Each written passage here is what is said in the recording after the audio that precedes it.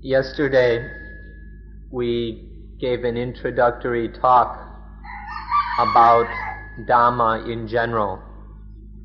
We spoke of many general aspects of Dhamma.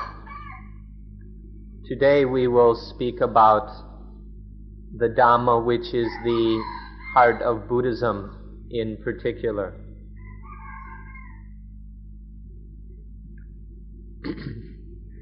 We spoke of how Dhamma includes everything, how everything is Dhamma without any exception. Now we'd like to go deeper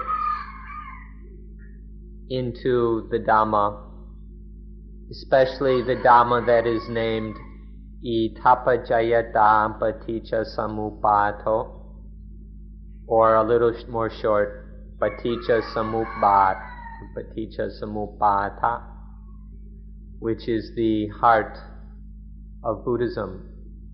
This is the natural principle which governs and controls everything, at least all of the things which are sankhara, that is all the conditioned, compounded things, the things which are sankata, conditioned, concocted, compounded. If you understand this subject of paticca samuppata, then you will understand the heart of Buddhism, because this is exactly the thing that the Buddha was enlightened to. The Buddha's enlightenment was all about paticca samuppata. This subject is easier to understand if we divide everything into two categories. All things can fall into one of two categories. There's the category of sankata. Excuse us for using the Pali words, but it's easier. Sankata are the things which are compounded by causes and conditions, the things which are concocted through causes and conditions. And then the other category is that which is asankata. Asankata means they're not like that, not compounded by causes and conditions.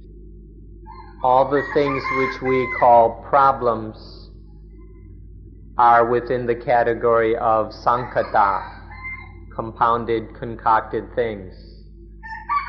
You'll never find a problem in the asankata, the uncompounded category. Thus, the subject of paticca samuppata is that of the sankata, the compounded, concocted things.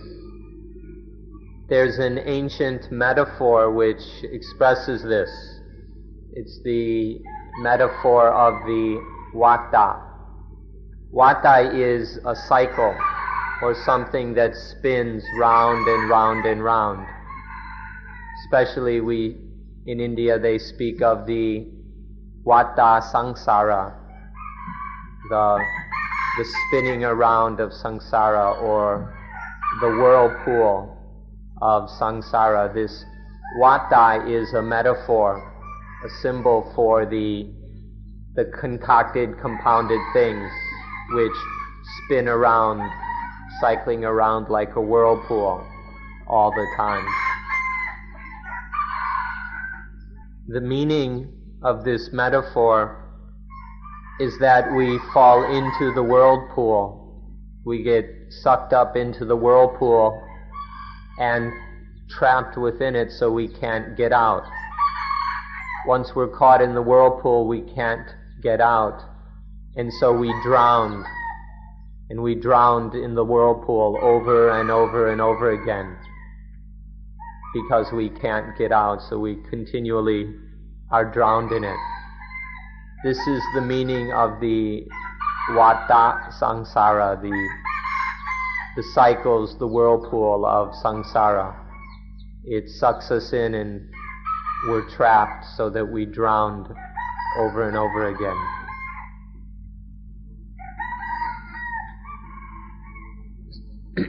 An easy, obvious example of this is how we get trapped into the whirlpool of positive and negative, spinning around from positive to negative to positive to negative over and over again without getting free, even till the last day of our lives. Or if we put it in simple terms which a child can understand, we call it being trapped in the whirlpool of gladness and sadness.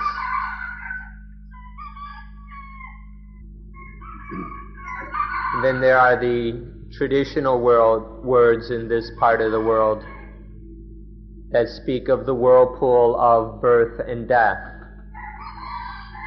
the cycles of being born and dying, and then being reborn and dying again, and the cycle of birth and death over and over again. This is another way of speaking about the whirlpool.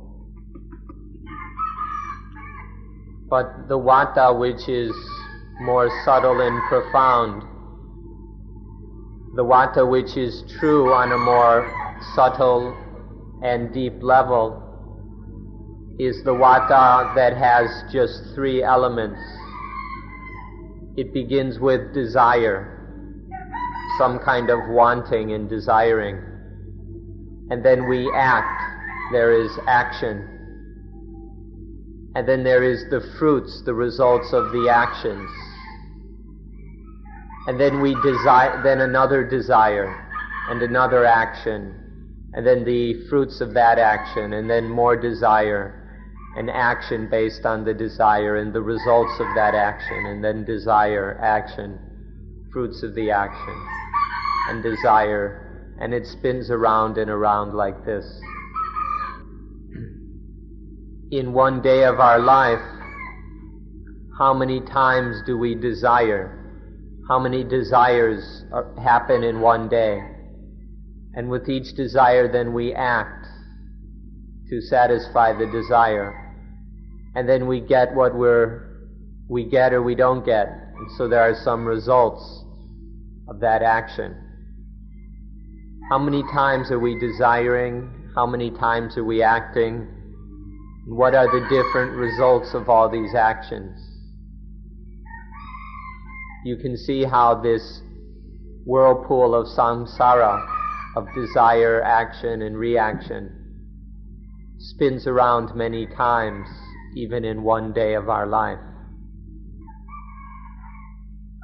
These three conditions or modes are the symptoms or modes of what we call paticca samuppada, or dependent origination. It happens over and over again, these cycles of dependent origination are spinning around many times each day. So we need to become very familiar with these cycles as they happen each day of our lives. We need to get very familiar with them and know them, understand them intimately. So all the problems that we face each day of our lives are just symptoms of these cycles of dependent origination. The problems regarding our health, of our families, of economics, our work, then all the ordinary gaining and losing, winning and losing of ordinary life. All these are modes or examples of the spinning around of the vata samsara of dependent origination. Our minds are imprisoned in this whirlpool of dependent origination. they're trapped and they can't get out, so they just keep spinning around and around and around. If the mind can get free of this prison, the mind can get out of this whirlpool, that is what we call vimutti, salvation or liberation. When the mind can get free of this constant spinning around, that is the meaning of spiritual salvation.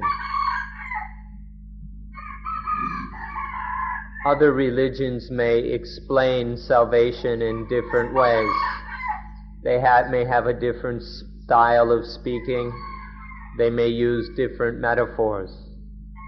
But in Buddhism, this is how we speak about salvation. That the mind is trapped in this whirlpool of dependent origination. It keeps spinning around in this whirlpool until one day it finds a way to get free. It gets outside of and free of all that spinning around.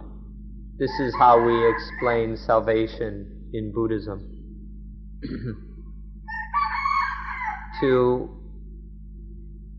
Salvation is to get free of the bars and the cage of these cycles of dependent origination. When one gets free, when one gets totally free of that, in Buddhism it's called to realize Nibbana. Other religions may talk about it differently. Christianity might call it to dwell in the kingdom of God. Or the Hindus might speak of being united with the eternal self. But the meaning is, in practice, the meaning is the same. To escape from these cycles, the spinning around of origination. If we want to explain it in a way that a child can understand, then we talk about getting free of the circle that makes us laugh and cry. There's this circle that is making us either laugh or cry all the time, one after the other. Salvation is to get free of that circle of needing to laugh and cry. The way of speaking about this for adults is to say to get out of all problems, to get free of all problems. This means both the kind of theoretical problems or questions, the theoretical questions that trouble us, as well as the practical problems of daily life which we need to solve. To get free of all these is the meaning of salvation. Please ask yourself very honestly whether you have these kind of problems. In your life, do you have these kind of problems?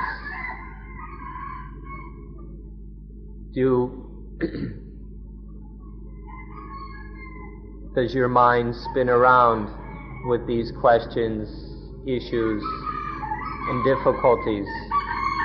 In your life, are you trapped still within the cycles of dependent origination? Ask yourselves why it is that you must go there and come here.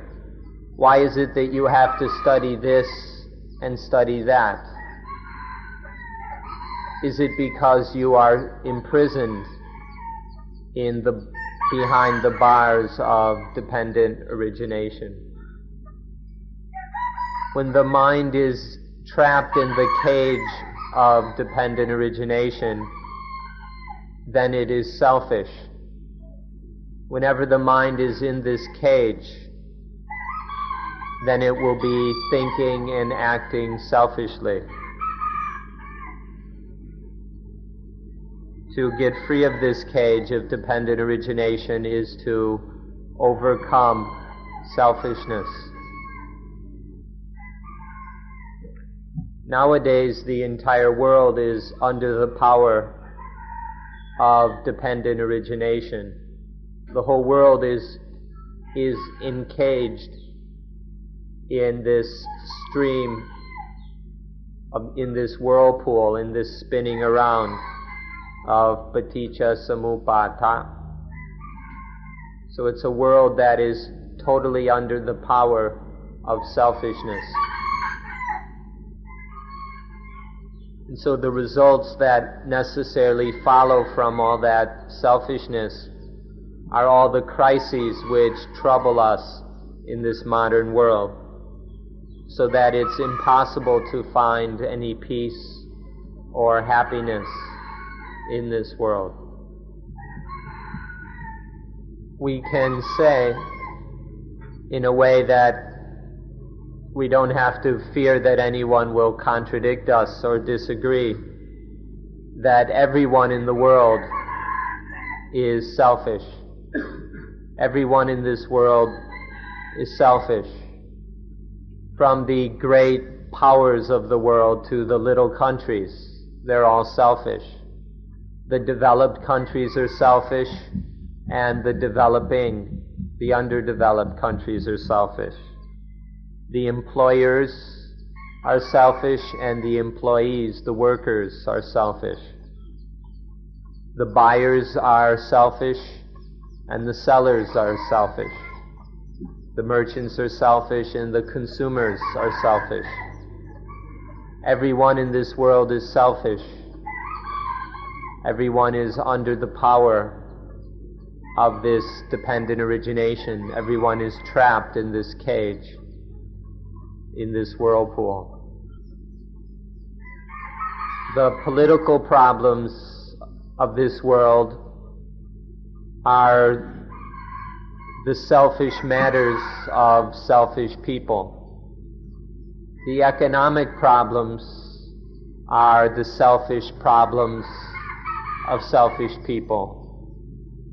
The social problems are the selfish matters of selfish people.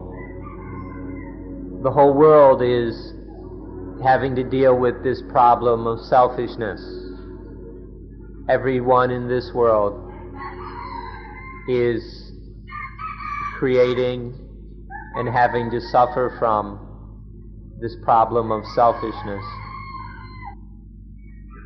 The political parties are unable to solve any of the world's problems because they're stuck in selfishness. Stuck in this selfishness, there's no peace within the political parties. So how can they ever work for peace in the world? The political parties don't understand dependent origination, and so they don't have the power or ability to control dependent origination. And so our politicians and the parties are just spinning around over and over again in this selfishness of dependent origination. And so there's no chance that we can depend on these politicians to bring peace to the world.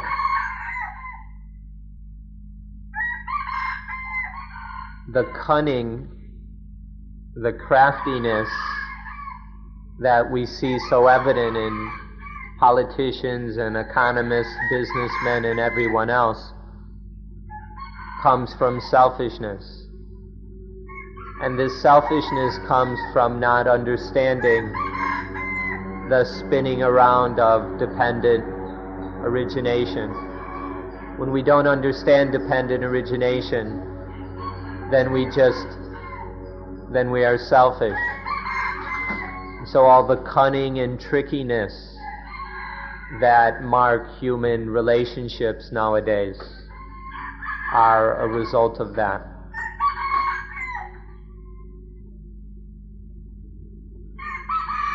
The person who understands dependent origination recognizes that the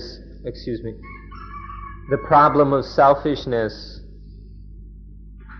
arises because of the thing that we call self. Because we attach to this thing called self or ego, then there is the problem of selfishness. The person who, if human beings understood dependent origination, then they would see the futility of attaching to this thing called self, and then there would be no selfishness. Instead of selfishness, there would be correctness. People would just do what needed to be done. They would be honest, just, straightforward, and pure. And then there wouldn't be any more problems. Now we'll take a look at dependent origination itself. We'll focus our attention especially on this matter of paticca samuppada itself. You can understand already from the words depending what we're talking about. Depending on this thing, a new thing happens. Depending on that thing, another thing happens. Depending on that thing, another thing happens. And on and on and on. Depending on things, new things keep happening. This dependent arising or happening or origination of new things, which goes on and on and on, is what we mean by dependent origination. All of our problems are like this. Our health problems, economic problems, family problems, social problems, all of these problems are because we don't understand and are unable to control dependent origination. All of these problems are just this depending on things and new things happening. And then it goes on like that continuously. Whether it's health problems or family problems, they happen dependent on other things. And then this process just goes on and on. Because we don't understand that dependent origination, we can't control any of the situations. And so there arises selfishness and dukkha. All these problems are painful for us because we don't understand dependent origination. So you can see for yourself where dependent origination happens. Where is dependent origination happening? It's happening in each person every day. In our ordinary lives, in every one of us, we can find this dependent origination spinning and spinning around. These problems arising dependent on other things over and over again. But because we don't see it, we don't understand it, it keeps happening. We can't control it because we don't understand it. And so it keeps happening within each of us. In just one person or one individual, we can see all the symptoms of dependent origination. In these bodies there are all the atoms, and they join together to form molecules, which make up the elements, which combine to form organs. And all of these collected organs and parts make up the body. Within each person we can see the symptoms of dependent origination, of depending on things, new things keep happening. And that process goes on endlessly, constantly. And all of this can be seen within us. So we should look within, we should look very carefully until we can see all this truth and all these facts of dependent origination, so we can see it clearly and understand how it happens. You don't have to go looking for it outside somewhere, just look inside and you will meet dependent origination. Or if we look outside of ourselves, we can find many external manifestations and symptoms of dependent origination. Sometimes we depend on material things. Sometimes we depend on other people. Sometimes we depend on events and experiences. All the time we are depending on other things, and those things depend on further things. So this basic principle or reality of things depending on things, things happening because of other things, this goes on and on. So this is dependent origination outside of ourselves, external to ourselves. And each problem that happens is associated with other problems. Each problem is connected to other problems. And so in the end, all the problems connect up and depend on each other. All the problems in the world are interrelated, interdependent. This is the dependent origination of problems in the world. Nowadays, education is highly developed. We have very progressive education. Even so, our wonderful educations, our degrees and everything, cannot solve the problems of dependent origination. In spite of our highly advanced education, we like to call it advanced or that it's highly developed. It's unable to solve the problems of the world. We've got this education which produces science and technology. We've got all this high and advanced technology. But nonetheless, it can't deal with these problems of selfishness, with the spinning around of dependent origination. And so the technology doesn't solve any of the problems, and sometimes it just causes new ones.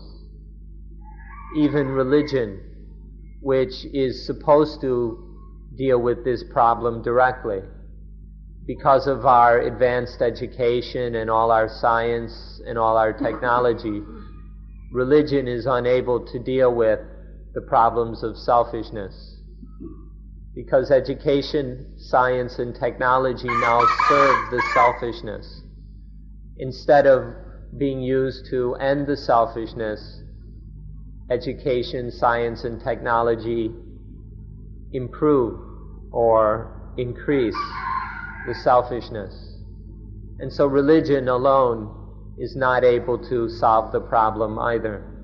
Originally it was supposed to, but now it doesn't have much of a chance. And so the selfishness just grows and grows through this process, these constant cycles of dependent origination. And we've got quite complex and highly developed philosophical systems. There are all kinds of philosophies in the world, but they can't solve this problem. All this thinking, all the speculation of philosophy can't solve the problems because it never deals with reality. Philosophy doesn't deal with the way things are, they just deal with our thoughts and speculations about things. So all the wonderful philosophies we've got can't solve any of the problems of selfishness. Our material development can't solve these problems.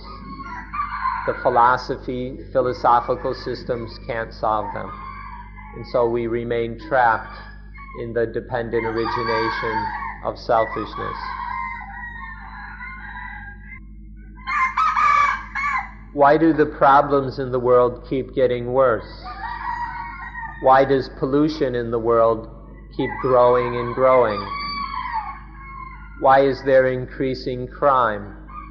Why are there more murders, more rapes, and things like that? Why is there more and more drug addiction in all the countries of the world? And why are there more and more of these strange diseases that we can't do anything about? Why are all of these things happening? They're happening because we don't understand the causes of the problem. We don't understand that the cause of all these problems is in dependent origination. The root or fundamental cause of these problems is the fact that we don't know dependent origination. Our ignorance about dependent origination is the basic cause of all these problems. Because of this not knowing, this lack of understanding of dependent origination, then the defilements, our greed and hatred and anger and selfishness, can lead us around by the nose. We're led everywhere by this selfishness. And so we live in a way that just keeps creating more and more problems. The cause of this all is dependent origination, especially the fact that we don't know or understand dependent origination. And what's rather pathetic is that when you have some understanding of dependent origination, when you know how it works at least a little bit, then you go and use that knowledge in a cunning way. We use this, what knowledge of dependent origination we have, in order to trick or take advantage of other people. This knowledge isn't used as wisdom, it's just used as cunning to get benefits from other people. We're constantly deceiving ourselves. We see that something is correct, that it's the right thing to do, but it has no benefit for us. We don't get anything out of it, so we don't do it. And there's something else that we know is incorrect, that it's not right, but we get something out of it. There's some payoff or benefit for us, and so we do it. We keep deceiving ourselves, and so we keep acting according to selfishness instead of according to what is correct or according to Dhamma. And so how could it be otherwise than that our world is full of problems? Our families, our societies, the environment, the whole world is full of problems when everyone is behaving in this way. We're not honest or faithful to correctness or to truth. We're not faithful to the truth, we're only faithful to our own advantage, to our own interests and benefits. We don't care about what is right or what is true. We only care about the payoff that we get from something personally. And so we live in a world full of problems where truth and correctness don't really matter anymore. The only thing that matters is people's personal benefits and advantages. So it's a world of competition, of people struggling and fighting against each other. Not just between countries, but even in families. Even husbands and wives are fighting each other because of this selfishness. Because we're not faithful to what is correct, we don't have any ability to understand dependent origination. We're not faithful to the truth, so how can we ever see the truth? Not seeing dependent origination, we don't understand the original cause of all our problems. So we don't solve problems by eliminating the cause. Instead, we only deal with the effects and results, meaning our own personal benefits and advantages. Because of this lack of faith and sincerity, then we don't have any ability to solve any of the problems. We don't know what to do about paticca samuppada. There's an old saying We don't know whether it comes from Europe or Asia or the Middle East, but it's correct wherever it comes from. The saying goes, if one solves the problem at the cause, at the origin, then one is a lion cub. If you solve the problem at the end, at the results, then you're a puppy. If you go and take a stick and poke a lion with a stick, the lion won't mess around with the stick. It'll go at you. The lion isn't stupid. It knows what the problem is, and so it deals with the problem. But a puppy is stupid. If you take a stick and poke the puppy with the stick, the puppy just bites the stick. And this will go on forever because the puppy doesn't know where the real cause is. So if one deals with the real cause, then one is a lion. But if one just messes around with the end of the stick, then you're a puppy.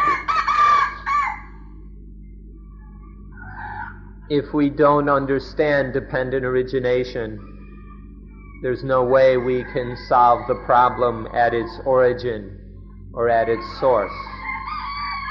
And so we'll just keep fooling around with the results, trying to readjust or something the results.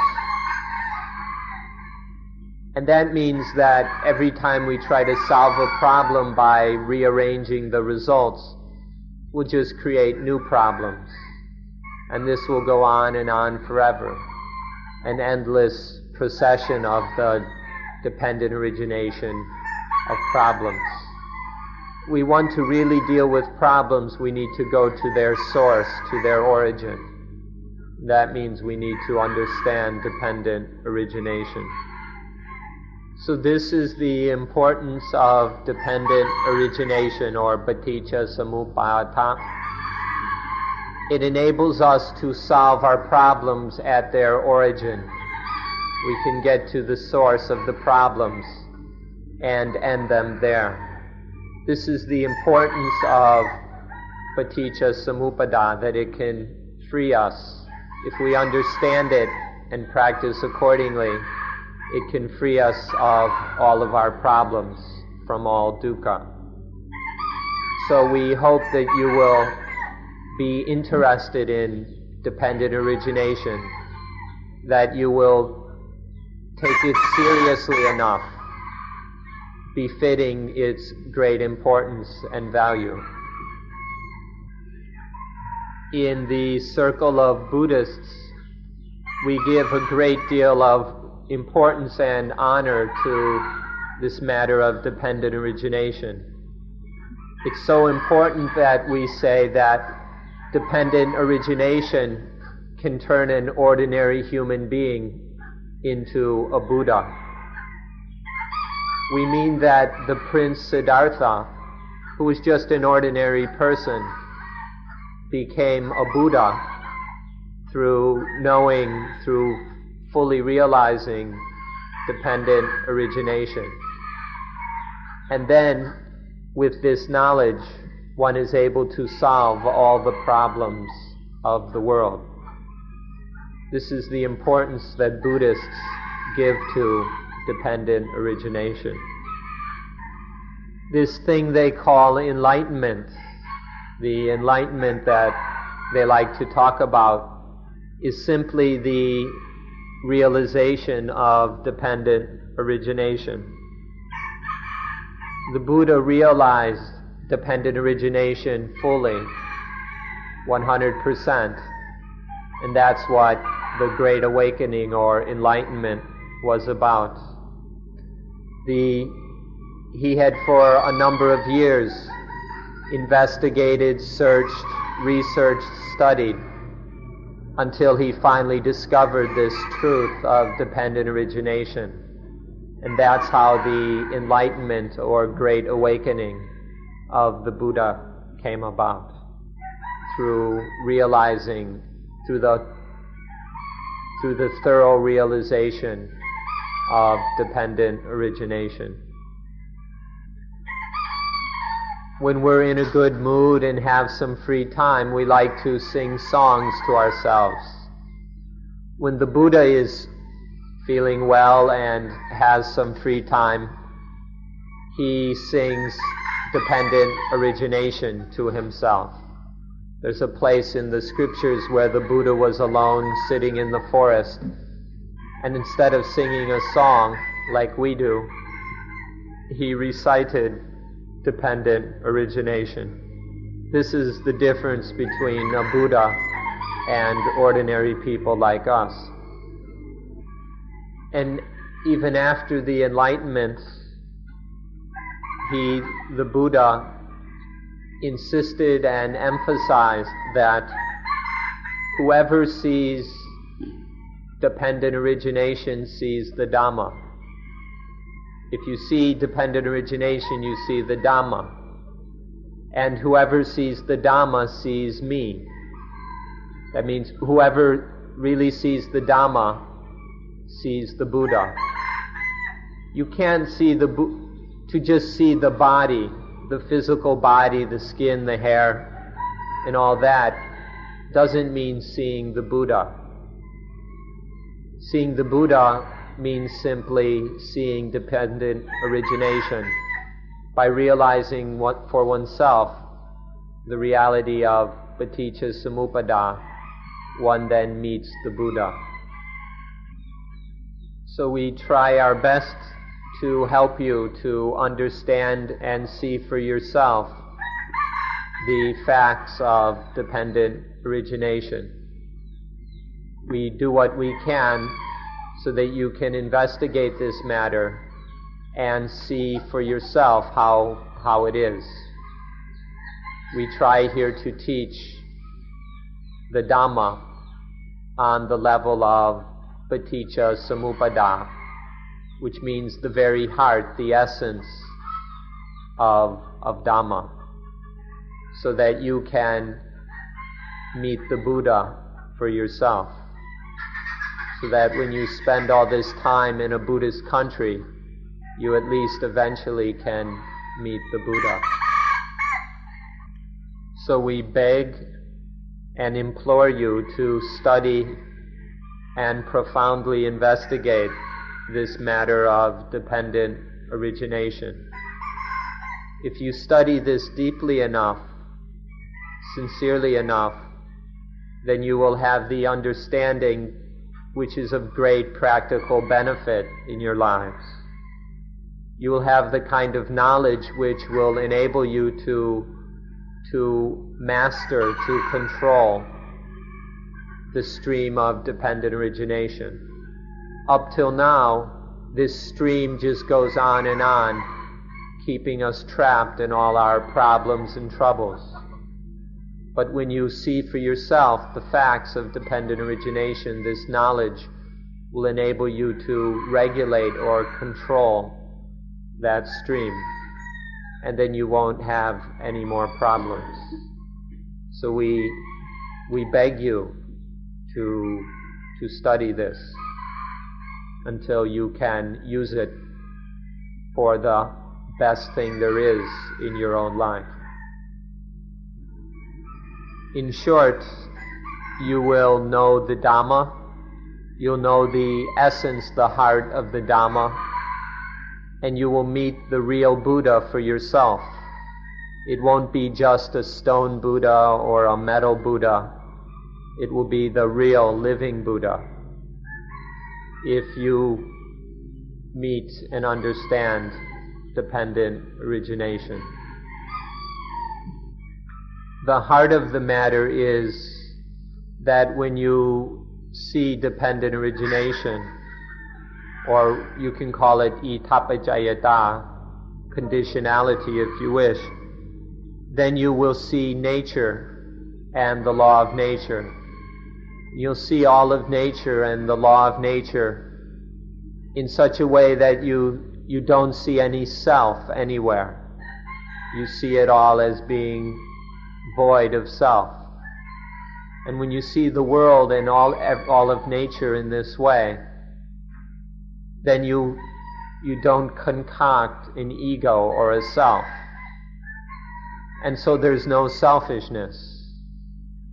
You don't act selfishly in a way that inflicts pain and suffering on yourself.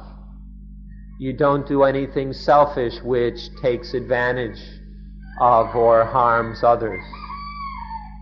And so in this way, you don't have any problems, and you don't make any problems for anyone else. This is the heart of the matter, the importance of studying dependent origination. And then in this way, we've got a whole nother world. When we see the world in this way, so that there's no selfishness, then it becomes the world of God. It becomes heaven, paradise, whatever you want to call it, because there's no more selfishness, because we've seen dependent origination. It's true that this matter is rather difficult. It's not such an easy thing to realize the truth of dependent origination. On the other hand, it's not impossible. It's within the limits and abilities of all of us to investigate and understand dependent origination. The reason it's difficult is because there's a kind of instinct. This kind of goes against our instincts. We have an instinct that is always pulling us in the direction of self. There's an instinct towards self that's very interested and concerned about oneself. All the instincts will pull us in this direction. And so we need to kind of retrain that instinct. So it's no longer under the service of self, but it becomes more and more in the service of truth. If we retrain this instinct, then we can use it to discover that which has the most benefit for ourselves, namely to understand dependent origination. Now, dependent origination will reveal to us that everything just happens naturally. Everything goes according to the law of nature. And nothing is really a self or ego or soul. Everything is not self. This is what dependent origination will reveal to us, that everything is not self, that everything is void of self. But if you want to call it a self, you can. Many people like to talk about self or soul or the higher self or whatever. If you want to talk that way, you can. But the important thing is to not let this talk about self turn into selfishness. So dependent origination, but if you really understand dependent origination, you won't have any more need for this business of self or soul. You won't need to talk about such things. You won't believe in them anymore, because you'll see that everything is not self, and you'll see that it all just happens naturally. If we're not careful, our ideas and thoughts about self will just get us into more trouble. But even if we can't totally get rid of self, if at this point we can't yet eliminate self totally, we can at least use our understanding of dependent origination to control that self, so that it doesn't create any dukkha. So in short, really understanding dependent origination leads to the end of self. But as long as we've still got some self, some ego, or whatever you want to call it, understanding dependent origination will enable us to keep that from turning into selfishness and creating dukkha. Okay, so now we will start to investigate dependent origination in a way that even our children can understand. So please listen carefully so you'll be able to teach this to your children. Okay, first of all, we've got eyes with which to see, ears for hearing, noses for smelling, tongues for tasting, skin for touching, and minds in order to think and know and experience things. We've got these 6 things in order to know and experience the world around us. This is the first thing to know. Okay, now we'll use the example of the eye to talk about how things happen. When the eye sees a form, there's some visual form out there. When the eye sees the form, the person who understands dependent origination will think only that the nervous system, the visual nervous system, is experiencing some visual stimulus. That's all the person who understands dependent origination will think. But the person who doesn't understand dependent origination will think, me sees it, I see it, it's me that sees. This is the difference between knowing dependent origination and not knowing it. The person who doesn't know dependent origination is totally oblivious to how the nervous system works. But the person who understands it recognizes that seeing something just means that the nervous system is functioning. The eye and the optic nerve and part of the brain is just functioning the way it's supposed to. And that's all. You can compare this for yourselves in order to see the difference clearly between the person who sees dependent origination, that it's just the eyes functioning in seeing a form, just the nervous system working, and the person who doesn't see dependent origination, who thinks that I see, it's me that sees. Between these two, how is the difference? What are the reactions, the effects of these two different ways of seeing? What would be the results of just seeing that, oh, it's just the nervous system working? And what are the results of thinking that I see?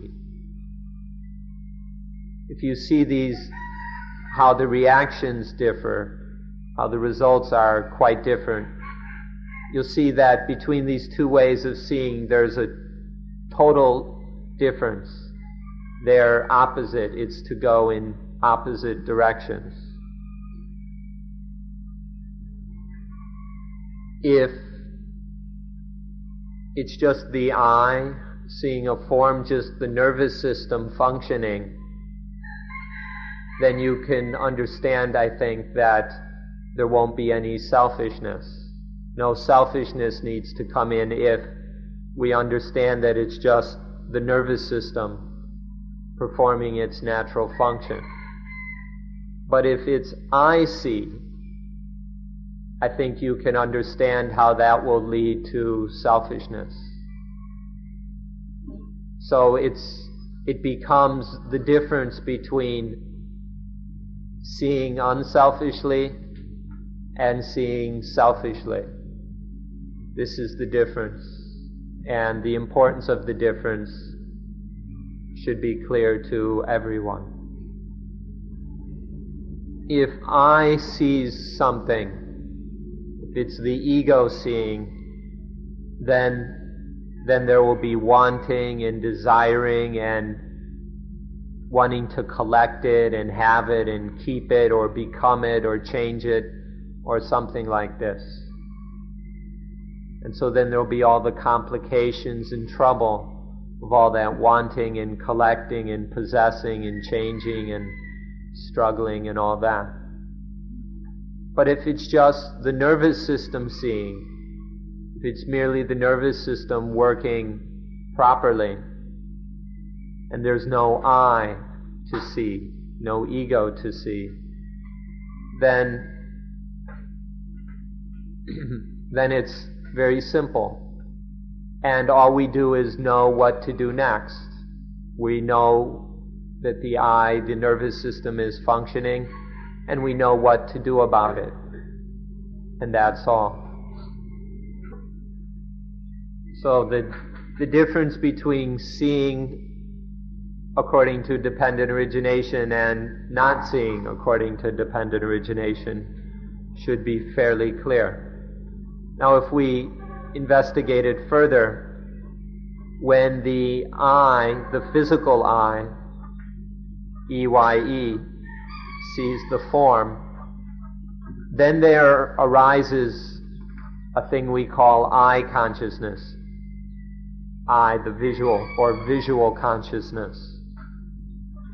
Its consciousness arises dependent on the eye and the form out there, or the ear and a sound. There's no such thing as eternal consciousness. It's not like consciousness is always there, but it's dependently arises when the eye interacts with a form.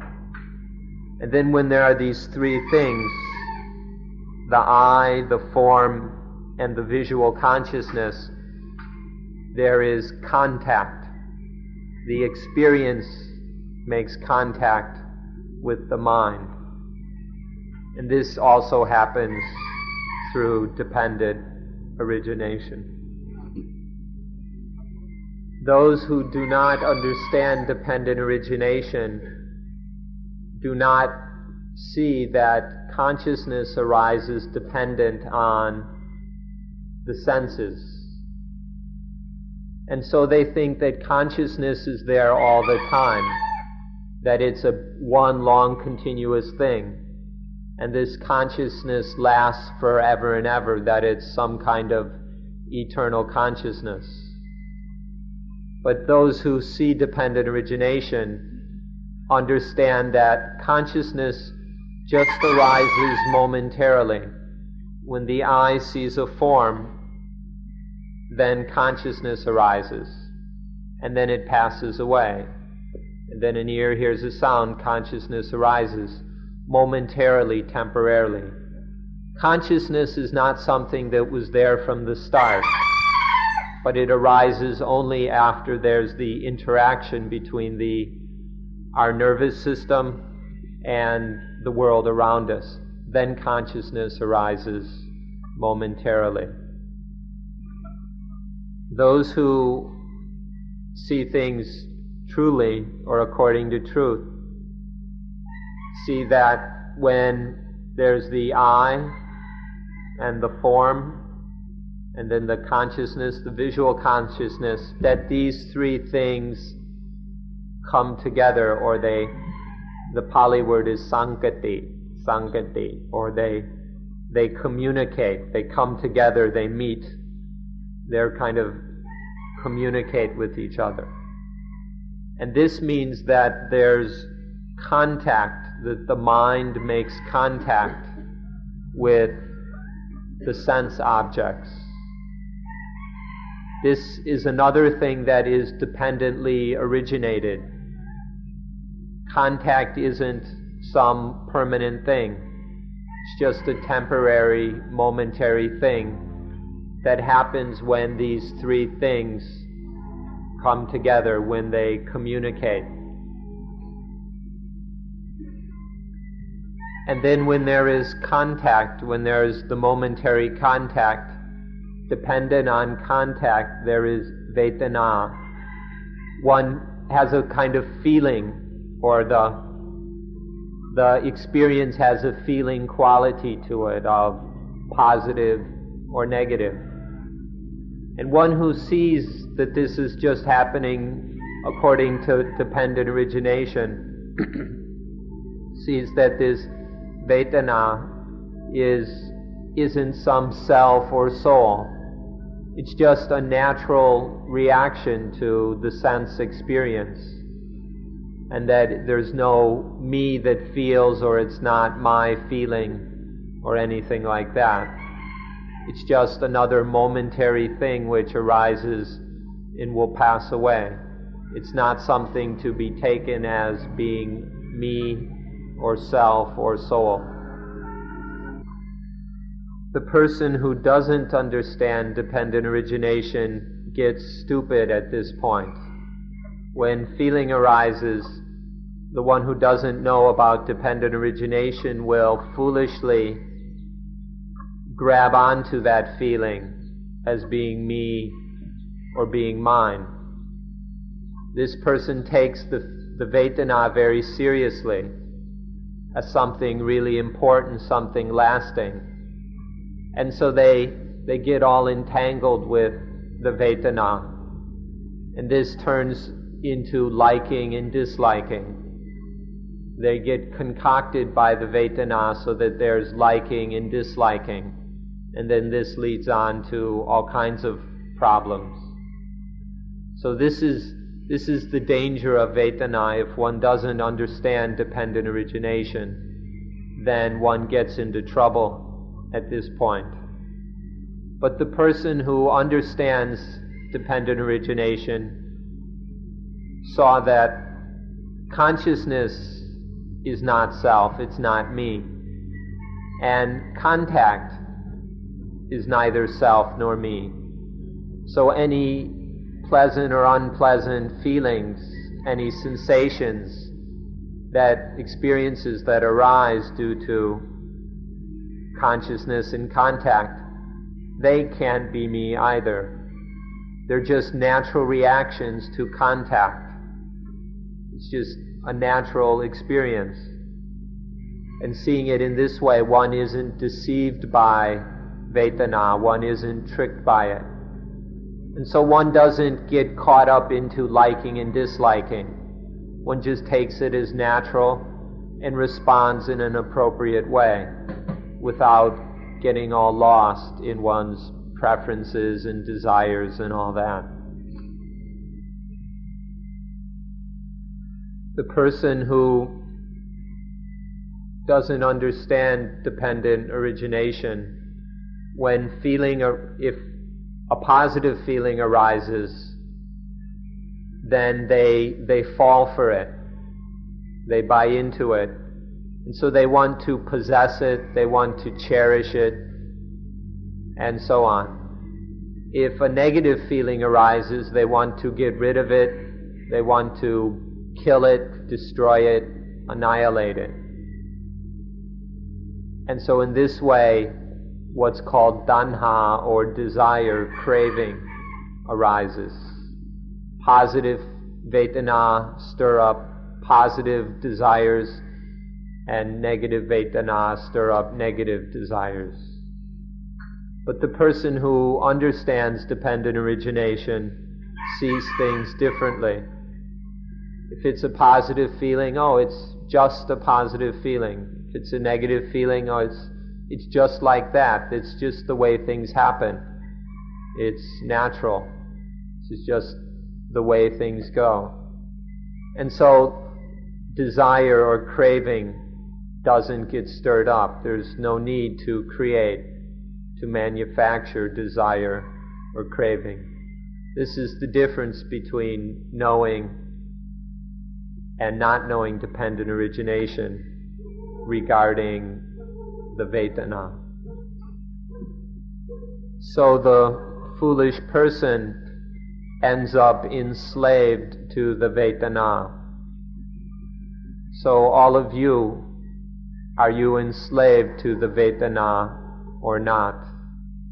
If one is the slave of the Vedana, then one is trapped, and it will just bring on dukkha for one. Everyone in the world must struggle morning, afternoon, and night because they are slaves to the Vedana. So the danger of Vedana is that it stirs up self. Because we're stupid about these Vedana, because we don't understand them, then we concoct self out of it. Because we don't understand the feelings, the Vedana, then we fall for them, we become enslaved by them. And then in our enslavement, we create the self, the ego, the me, the soul that is enslaved, that is trapped. This is the problem, the danger of the Vedana. Vedana leads to tanha, which is foolish desire. Any kind of stupid desire is called tanha. And then tanha leads to, or conditions, the sense of self, thinking that it's me that experiences, it's me that wants, that desires. This is called upadana, attachment or clinging. This clinging to desire, to vedana, is as being self, as being me, is called attachment or upadana. This upadana or clinging towards self then gives rise to a strong feeling of being someone or something. We personify the self, we create an identity or personality around it. And this is called bhava or existence. It's the existence of self. Whether it happens in the womb or it happens outside the womb, it's the same. There is this existence of a personality, of a person, of an ego. And then this ripens and becomes mature until it's born as a full-blown ego. One has a full-blown ego which then behaves selfishly, creating problems, creating dukkha. Because of the ignorance about how all these things work, then the feeling has stirred up desire and attachment, and then identification and personality, and then the ego is born, and with it selfishness and dukkha. So when there is this elusive, delusive self, when there is this illusion of self being a personality, this is called bhava. And then as it ripens, ages, matures, then there is what is called birth. The ego is born. The I am is born in the mind. This is called jati or birth. This is the full-grown, fully matured birth of ego. The self is now fully ripened and is born as self, as ego. This birth of ego doesn't just happen once, it happens over and over again, many times in a day. The person who doesn't understand paticca samuppada can't understand how there is birth many times in one day. But anyone who understands dependent origination will understand what it means to be born over and over again, what this birth of ego is all about. Now when ego is born, when this me is born, then everything that it associates with is taken to be mine. So birth is the birth of atta, of self, in the full meaning of the word self. And then everything else is taken to be attaniya, things belonging to self, related to, connected to self. And so now everything has become a mess. There aren't just natural things anymore. There's self and things that belong to self. And then all the complicated relationships and hassles and burdens and troubles of self and of self, of attaniya and of atta and attaniya. And so this is the dukkha. Life has now been turned into dukkha, has become miserable because of all the self and of self. So, things being this way, you ought to know how to control, how to manage the flow of paticca samuppada so that it doesn't become trouble, it doesn't make dukkha for you. The details on how to manage the stream of dependent origination will take a while to explain, and we don't have any more time today, so we'll talk about it at a later date. For now, let's wrap things up by saying that dukkha happens because we are ignorant of paticca samuppada. Because we don't understand dependent origination, we suffer. On a later date, we'll talk about what to do about that, how to manage the flow of dependent origination. But for now, time is up. You've listened very carefully. We thank you for your attention and effort. We'll continue again later. Don't forget walking without a walker. Please have a nice, peaceful walk back to the center. Just walking, just the natural function of walking without the stupidity of a walker. Doing without a doer is a lesson all the time. This is a lesson we can study every moment, doing without a doer. So thank you, and we'll see you tomorrow.